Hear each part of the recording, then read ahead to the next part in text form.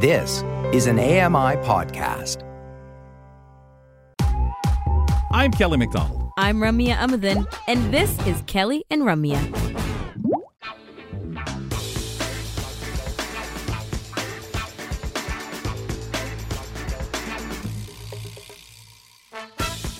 Welcome back. It's Kelly and Company, Ramya Amadin, Kelly McDonald, your host on the program as we work our way through a Tuesday edition of the show. So we have our Voices segment once a month, and our next guest, we get on the show every couple of weeks. He brings us a wonderful report from Edmonton, talks about things in Manitoba, Saskatchewan, and Alberta. Mm-hmm. So I'm going to now tell you folks about this segment, okay? And then I'm going to tell you who the person is today and their title. On our Voices segment, we like to hear about your passions, drives, and you know, anything that you are kind of really into and things you find important. We're visiting today with Jim Crisco, our content development specialist for AMI in the Central region. Now, I'm confused because, James, I always say out west, and I never get a smack on the hand for being incorrect. Have you always had the title of Central Region? I have. And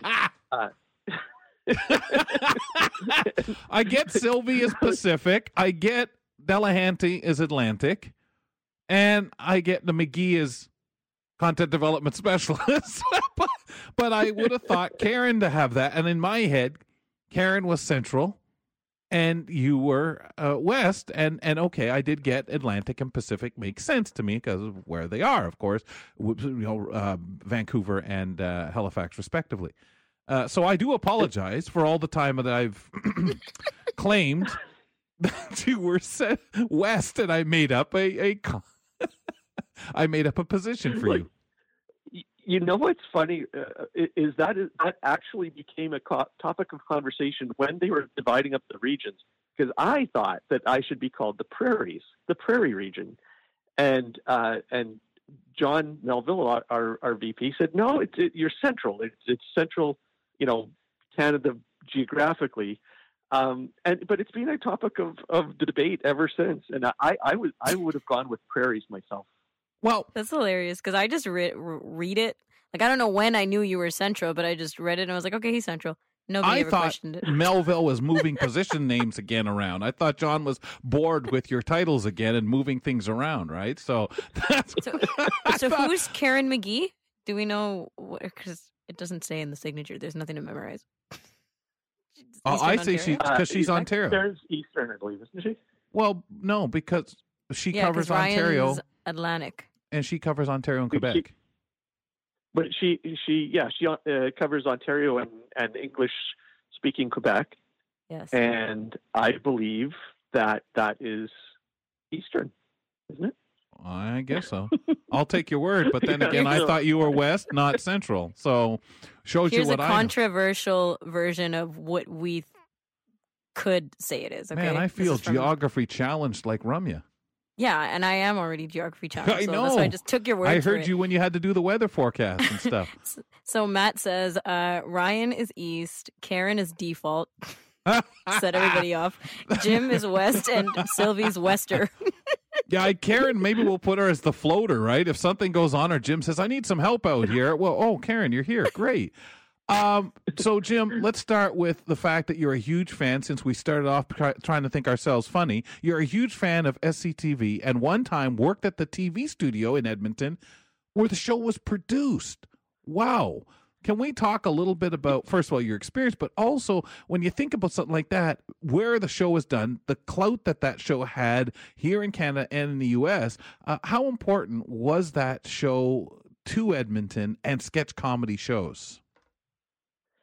You know what? To me, it was.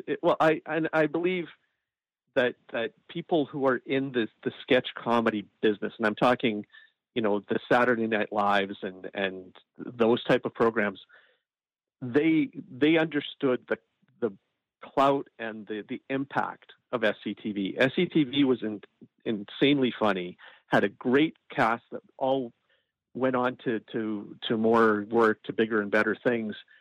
And and there's no doubt about it that they had a huge influence in sketch comedy, like from Saturday Night Live to Mad TV. A lot of places looked at them as kind of the way you do it, the way it's done. And it was a huge positive impact on Edmonton. We still talk about it. And we have in our downtown core, not far actually from where, if you remember when you guys were in town and I took you to the Elton John sign down. Right. Did we ever? Outside. Yeah. Outside the arena. Yep. Outside the arena, there is now a statue there of Bob and Doug McKenzie sitting on a bench that you can take your pictures with. That is there as a tribute to the SCTV days here in Edmonton. Well, and a lot of people, of course, listening in, have no idea who Bob and Doug McKenzie were. So I'll just say one name: Rick Moranis. Rick Moranis and Dave Thomas, absolutely. Yeah. And they became these kind of cultural icons outside of Canada. Like they were known around the world. They defined us. It's really, really great. Absolutely. What was it like being at the station, though? What was the environment like in Edmonton at that time? Well, I worked at the station a few years after they produced SCTV there, but I worked with a lot of the crew that worked on SCTV. So the guys were all from the station. They still work there. And just the stories and the behind the scenes stories of the production that happened there and the amount of fun they had. I didn't hear a bad word about any of the cast from the crew that worked with them. They said that they were all really down to earth, fun people that just wanted to do a good show, and they worked really hard to do it. They put in super long hours while they were there, but they did some absolutely classic material. And if you're an SCTV fan and you're watching some of the episodes, because there were episodes filmed in Toronto, there were episodes filmed here, you can identify a lot of the sort of the local geography of Edmonton in the shots that they had and where things were filmed. And it's just a great thing. And it was, I unfortunately wasn't there during the production, but I really felt kind of close to it because of knowing the people that worked on it, and they had photos up everywhere of the different characters and the different actors that were there, and stories about John Candy and Harold Ramis and all these others. Just fantastic. Yeah. Real unbelievable, really cool, and what a thing to know. And I'm sure you saw the difference in the people you worked with too in Edmonton on their skill set, the enjoyment of being their work, and just everything that show would have pushed everyone to such a high level. Yeah, absolutely. It was kind of lightning in a bottle for the Edmonton as a city, but for the production community, because it would be not as likely to be able to pull something like that together now. But back then, they really hit it out of the park. And we'll get back to talking more TV and production in a second, Jim, but we really get to know people here on Voices, right? And you were the past president of the Edmonton Community Patrol Society, which sounds fantastic. We don't even know what it is. So can you tell us, because you spent 15 years there, so what is it and what did you do? The Edmonton Community Patrol Society. What it is it started out very grassroots as an organization of folks who wanted to try to help prevent and mitigate crime and disorder in neighborhoods. So the best way to do that is to observe and have people out in the community observing and reporting suspicious things to the police if there are any, and being somewhat of a bit of a community liaison between the police and community members over crime and what's going on in neighborhoods. And so what we found is because there's other good organizations like Neighborhood Watch. I'm not sure if you have them out east, but it's a similar type of concept, but it's where you just sort of observe from your house. Mm-hmm. Well, in this particular instance, we wanted to put people on the streets, right? Right. Like walking, Be visible. riding in their vehicles. Exactly. And, we wear the reflective vests and we have signs on our vehicles. And what it is just to let people know that the community cares and people are watching. And, if you're deciding to do something that, falls along the lines of crime and disorder, maybe you should think twice because people are, Watching. caring in the community and they're watching. It's interesting you say that because we always say police presence, right? Yeah, and what we understand and realize is that the police can't do everything. They can't be everywhere. They can't see everything. And our philosophy is completely observe and report. There's no confrontation. There's no interaction. And truthfully, there's very little that you usually have to report because, maybe partially we're doing our job, but partially is, if you can keep the crime level down, it mitigates having to really do anything. So right. For us, it's just it's a good way to be in the community and be able to feel like you're doing something positive versus just being reactionary or not doing anything at all. Or leaving it to someone else. I remember doing Goblin Patrol when I was a ham radio operator, and we'd do this on Devil's Night and on Halloween. And again, it was just that you weren't going to get involved if you happened to see anything, but people would, pair up and get in, cars and just go through neighborhoods. And we would use our radios if we saw anything weird. Absolutely. And, we've done lots of things where, because I have a couple of friends of mine and myself that we patrol at least once a week. And we'll see somebody who's left their garage door open and we go and let them know, or, car window down or something to let them know you might want to close that so you're not a victim of crime. And people so appreciate it. They people do want to live in safe neighborhoods. And if you can be part of the solution, it's a great feeling. Yeah.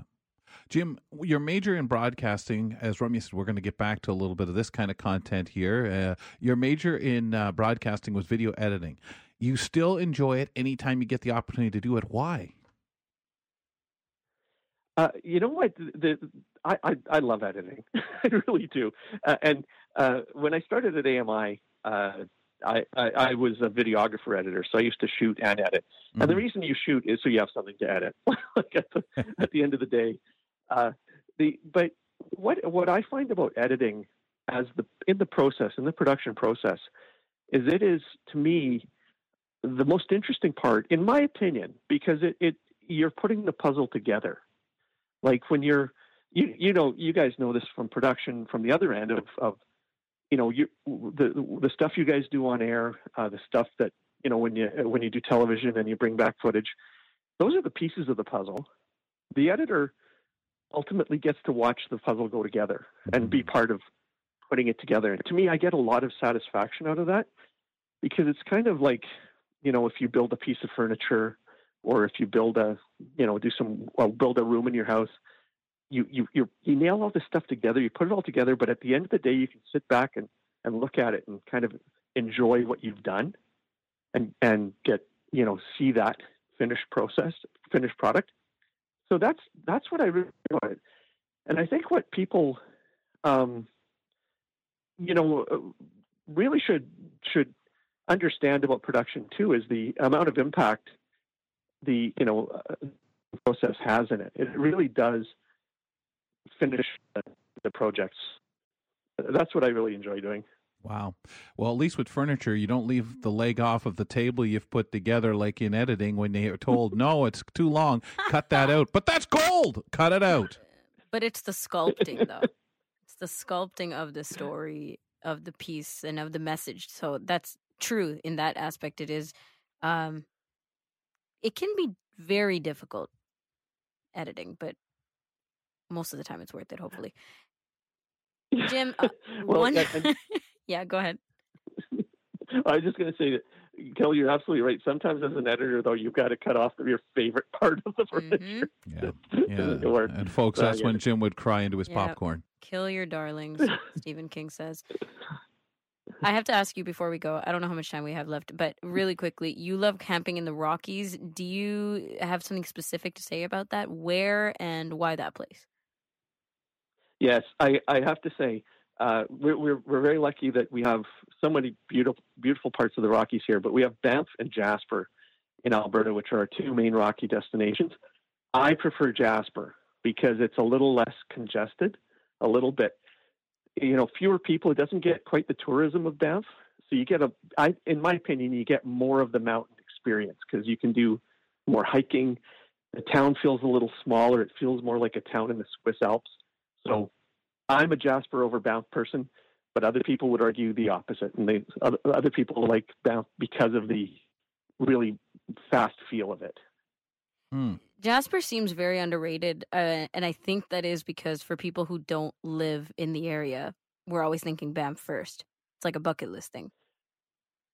Absolutely, and Banff is only an hour and a bit from Calgary, whereas Jasper's 3.5 hours from Edmonton. So it's a little bit more convenient to go into Banff. I think people used to always push the fact that Banff used to always seem to be a place where you possibly might spot a celebrity too. Outside of Jim Crisco. Oh, yeah. He's the celebrity. Yeah, but because of the festival and that there, right, Jim? When they do the film stuff and, you'd get these celebrities that would want to go skiing and it was always, I'm going to Banff. Oh, absolutely. Yeah, and even for, fundraisers and stuff like that, I've heard stories of, when he was around Robin Williams going there and major celebrities that would always go in just because it's such a beautiful place too. So yeah, you're absolutely right. Jim, thanks a lot for this. Appreciate having you on Voices. I'm looking forward to the break, however, because I'm waiting for Dan to give Rummy a heck as if he's not doing his job, giving us time cues. I don't know how much time is left. He was certainly doing it, and he certainly backed you up to make sure after you made the comment. Anyway, James, as usual, thank you, pal. Jim Crisco, our content development specialist, Central Region.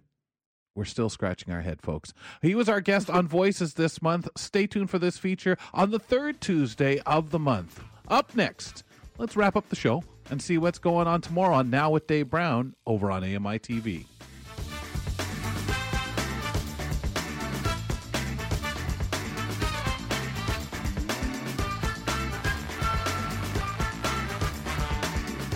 Join me every couple weeks for the Outdoors with Lawrence Gunther podcast, where we learn about outdoor tech and tips. Plus, we look at news affecting the environment. AMI's Outdoors with Lawrence Gunther is available from your favorite podcast provider.